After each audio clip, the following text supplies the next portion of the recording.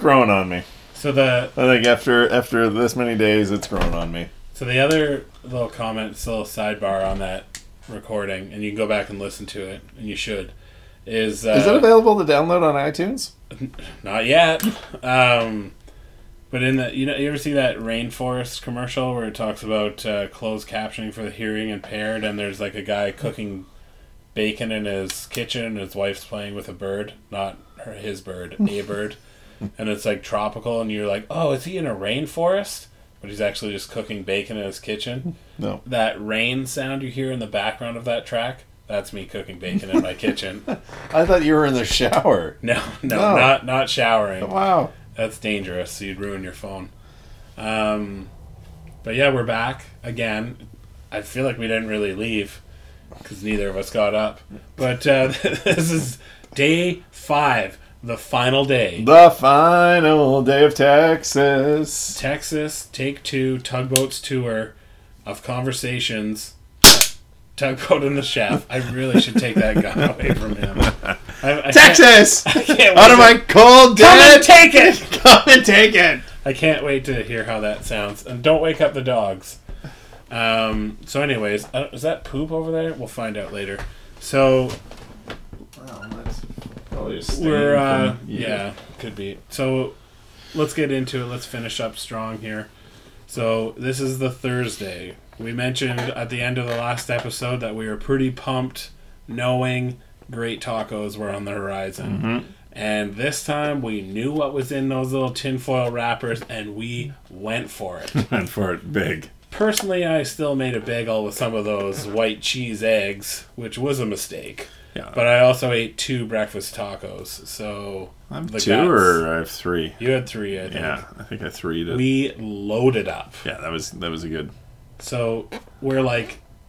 We kind of did everything that we really needed to do. The only place that we didn't go to was some, like, German sausage place, like, on the south part of town. We didn't get to LBJ's Presidential Library, which we had interest in doing. We didn't go back to the Capitol building for Chef to buy his belt buckle that I'm sure was still there. That I didn't need. I didn't actually need it. So we felt like we'd pretty much done what we needed to do. There was only a couple more things on our list. So one of them was explore 6th Street, which is the terrifying street we've been talking about. Just scary vibes. But I explored it, hopefully at 9 a.m. where it's... still laden with homeless people. Bugging the hell out of me. I guess they never leave, though. If they're homeless, it's kind of their home, I guess. So we're kind of walking through their house. Yeah, that's... I guess rude of us. Yeah. But anyway, we did some tourist shopping and like looked at some souvenir places and just looked at some crap basically. And then we went into the Museum of the Weird, which was and this came. It was like one of those recommended. Yeah. No, I just found it. Okay. But Austin has this reputation for keeping it weird, so we wanted to kind of get a taste of that. So we thought, let's go to this Museum of the Weird. So it was just part of like I think it was a cafe at one point, and then now it's just kind of like a store, and it has this museum in the back and above. So we're gonna spend a few minutes talking about that because it was an experience. So you pay at the front and you go in, and it just kind of has like this self-guided portion that is almost like a collecting area. So we went in. And we're reading about like these Fiji mermaids and some of these sideshow things. So just snooping around, looking at stuff. We read about this horrifying ghost story at the hotel, the Driscoll Hotel, which was right beside our hotel. Yeah. And some of the ghost stories that happened there, which look them up, they're online, terrifying. Just kind of look at Bigfoot stuff. Looking around, and you saw some 2-headed cows, some cyclops piglet. It was a menagerie of weirdness. Yeah. And there was then there was would you call it a mother and son or some kind of weird? Anyway, there's these 2 other people that were kind of gumming up the works. Oh yeah, I don't think they read very well. But there was like TV movie props of like creatures and there was a gremlin from Gremlins 2. Just a lot of weird, interesting stuff. And then the second portion is like a guided tour. So this tour guide brings you back and talks about a few things and talks about the history of the museum and some other weird stuff. And then you go and see a special exhibit, and then there's a third portion. So our tour guide was a weird guy, a strange man. Yeah, he was a bit weird. Yeah, he very dry sense of humor. I thought he was pretty funny, but just kind of an awkward guy, and a lot of weird piercings and dressed kind of not. I wouldn't choose those clothes, but nice guy. So, and he made everyone have a good time, which was nice. So we looked, and he talked about tunnels under the city. And at this point, when he's like made you lift that thing up and like it was really heavy, that door. Well, yeah, that's why he didn't want to do it. But all this stuff, I'm like 80% of me is like, this is all BS. They're just making this up to try and freak people out. I don't care for this at all. This isn't even fun. Yeah, and we got this tour expecting basically nothing. Yeah, and then it was cheap. We did this little walk thing in the building, and I was like, this is gonna suck. And then it became and then it turned into a guided tour, where they talked more about like the history in the building, and then some of the hauntings in other buildings, and then history about the building itself and how the like owner the owner and Johnny Depp lived upstairs when they were filming What's Eating Gilbert Grape. And just talking about the area and about Austin being weird, and it started to get interesting. And then we went into the special exhibit, which I had watched a video in the first part because they were on Shipping Wars. And if you don't know what Shipping Wars is, it was a, I guess ill-fated show on A&E where these contracts come up. And these like independent shippers, basically a person with a truck and a trailer, bid on it and all this stuff. Anyway, it was the owner buying this thing from Minnesota, and he wanted to drive it to Austin, but he demanded to be in the truck. And what it was this frozen Iceman of Minnesota, which I'm sure everyone's heard of. It was on Unsolved Mysteries with Robert Stack, which they showed the clip. And that was terrifying for me, by the way. The music just haunts me. Like, that was always a really creepy show, Unsolved Mysteries. Yes, and just the delivery, and as a child who was scared, it was one part to it. True crime, one part like actual unexplained, and like one part weird stuff. And then Robert Stack's voice, I don't know, the whole thing. Anyway, that's sidebar. But so they talk about it. They show the Unsolved Mystery clip. They talk about how the owner got it. And then you walk up on this platform and look into this giant freezer, which runs constantly, of this man thing in the ice. I'm pretty sure it's a man that froze to death and his skin turned black because of frostbite. But they call it like an ape. But his hair was sticking out the top of the ice. Yeah, you pointed that out. His arm hair was sticking out because one hand was over his head. Yeah, and this arm hair was sticking out, and it was like 3.5, 4 inches long. Yeah, it's pretty. Like, it could be a fake thing, like a sideshow thing, but could also be real. That's the fun of it, is you don't know. It was on Unsolved Mysteries. Yeah, and legit. And the owner, like the word is, the owner doesn't want to jeopardize the integrity of the exhibit and likes not knowing, and so he won't have it tested or won't send it for testing. Well, it's more valuable not knowing, right? Yeah. So, anyway, we got to see that. And then he's like, okay, and for the third part, just go up to Johnny Depp's apartment up there and see what happens. Yeah, so Johnny and Depp... I'm getting kind of nervous because I'm like, we're seeing some weird stuff, and this is starting to get weirder and weirder, and, it purposely they're like trying to get to the edge of your comfort zone. So we go in, and it's a live freak show. And Johnny Depp wasn't there. No, he wasn't. This was wasn't before. home. This was before Johnny Depp was famous. Like, he was just getting his start. The apartment sucked. If that was horrible. the whole apartment, and he lived there with the lead singer of the Butthole Surfers, the drummer of the Butthole Surfers, whatever the girl of the Butthole Surfers. Forget her name. So But Butthole Surfers was memorable. Was it Butthole Surfers? It was Crash Test Dummies. No, it's Butthole Surfers because they're from Austin, apparently. We'll look it up later. Yeah. Somebody will fact check the bassist or some fake girl, news. Johnny Depp. Look it up. But the apartment was like I'm one not convinced stone it was a room. girl either, just for the record. Whatever. Either way. So we go in there, and there's this really lively guy named Dan with the amazing face. I remembered his name and wrote it down. And he had I think he had some green or blue whatever hair, and his dog was there. Yeah, what was the dog's name? Three-legged dog. I don't know, but he talked about the dog a lot. Nice looking dog. Cute. So yeah, this thing is he does these live freak shows not associated with the quote unquote museum, and he just works for tips. It fills out the tour. It totally filled it out. Yeah, not expecting that at all. Really caught me off guard. I'm like, what is going to happen here? Yeah, I think friends with the owner or something like that. A nice guy, lively guy, very personal. I'm sure he paid the bills. Yeah, so we all cram in, and there was a good amount. There was 8 or 10 of us on this tour. Yeah. So we cram in, and this mother and daughter did not look comfortable sitting in the front. She was cute though. Yeah. Oh, I guess that's the other part we missed is the quote unquote guided was. That's where all the real Wax Museum horror movie characters were. So you got into King Kong's fist, and we got a picture of that. You got fisted by the Kong. There was the Wolfman. There was the thing from Black Lagoon. A couple of Draculas. Yeah, it was neat. That was all before the freak show. Yeah, then the freak show. Freak show. Forgot that part. That's how memorable it was.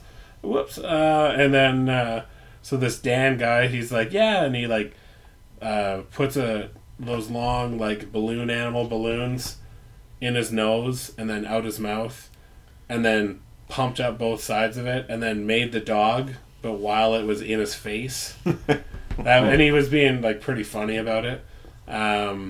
So he did that first, and then he rammed scissors in his nose, and then he put a 4-inch spike in his nose. It was more than a 4-inch. That was a 6-inch spike. Yeah, that was sticking out 2 inches. Yeah. So he's just basically putting stuff in his nose. Like Johnny Depp, just jamming whatever he can up his nose. So, yeah, in those days. But, I'm sure. So I've heard. Yeah.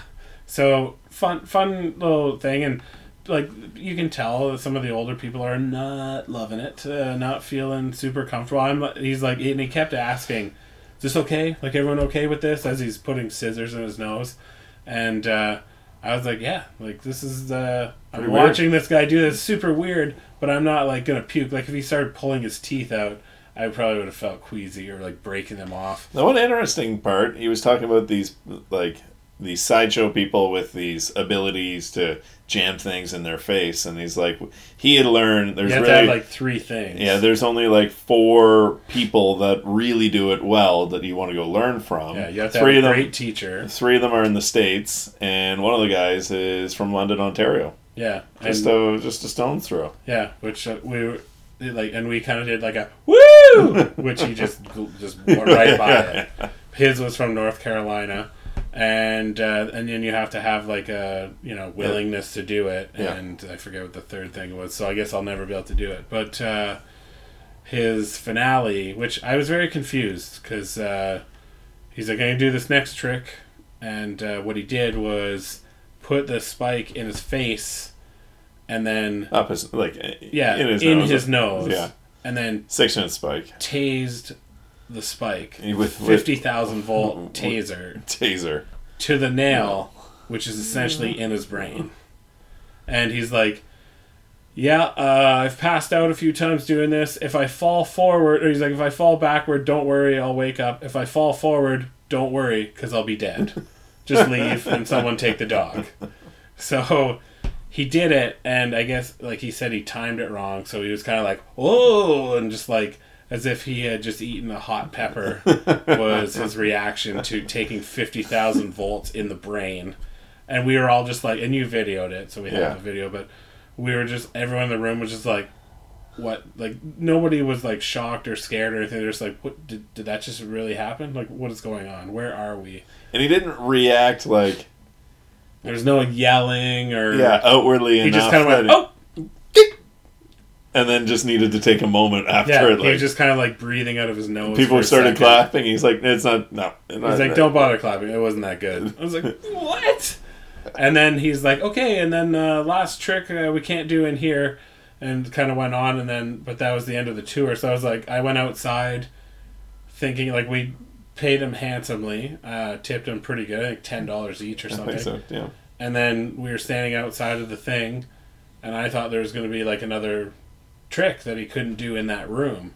Oh, I didn't think that. And you're on the phone, like somebody had called, and you're like, I have to take this call for a second. So I'm standing on the balcony, and then they're like, the mother and daughter had to go watch the Iceman thing that they missed. And everyone's kind of dispersing. I'm like, when's the last trip? What's happening here? And so I just went, like, let myself back into the self-guided museum, read the last couple of things I had missed on the first one, and then that was that. Yeah. But the Museum of the Weird, if you have an hour, go do it. It's cheap. Not as cheap as the Capitol tour, but very different from anything else I've done probably in my life. Yeah, no, that was good. So now we're in the dregs. So we went and checked out. We have all our luggage, and we're like, we need to go to Torchy's Tacos. Yeah, and on the way back, we took an interesting way into Austin, and then we drove by a Torchy's Tacos. Yeah, we basically came up Commerce Street the entire length of the city. Which then made me remember Chef Hans's Reco of Torchy's Taco, and I'm like... Reco for regular people means recommendation. Yeah. In English. Yeah. So we said, let's go to Torchy's. So we took all our luggage and Ubered to Torchy's Tacos and then pulled our roller bags through the line. Which was, the good thing was, it was like order at the counter and go sit down. Yeah. Because then we could, like, be, like, we didn't have it wasn't weird. Luggage. It wasn't weird. To have all your bags. So we did that, and I had just breakfast tacos for lunch. Again, only a couple hours after breakfast tacos at breakfast. You went wilder with it. Yeah, more. I had a catfish, sort of a Cajun catfish one. I had I think it was chicken, was the trailer park taco. Yeah. Extra trashy. Yeah, which meant like more cheese or liquid cheese or liquid something. Cheese rather than lettuce. Yeah, that's what it was. And then trailer park version. And then I had a seared tuna taco. So yeah, it was very good. Highly recommend. It was weird that they didn't serve alcohol. That was the weird thing. Yeah, I got they didn't have like, it was kind of more like that hipstery. So they didn't have like mainstream pop. Because I saw this one thing on the machine, and I was like, oh, that'll be Dr. Pepper. I'll just get a fountain pop, because I'll get Dr. Pepper. Nope. It was some other, like, local companies, which was okay, but not Dr. Pepper. Yeah. So then we get another Uber, and we meet this dude around the corner, and get in, and he kind of said, like you said, like, hey, how's it going? No reply. So we load up, and turns out he was all the way Spanish, no Anglais whatsoever. Basically nothing. He's trying to ask us, American Airlines is all he could say. Yeah, but no, he didn't even say airlines. He just said American. American. That's not how he said it. And he also had like... He was dressed like he was Bruno Mars. But he had hair like... I would say like the blonde Eminem, sort of matted down and sort of... Yeah, it was interesting. 21 Jump Street. Yeah. He's got that Eminem look. Too. Yeah. So anyways, we got a ride to the airport with this dude that didn't speak English and somehow got to the right everything.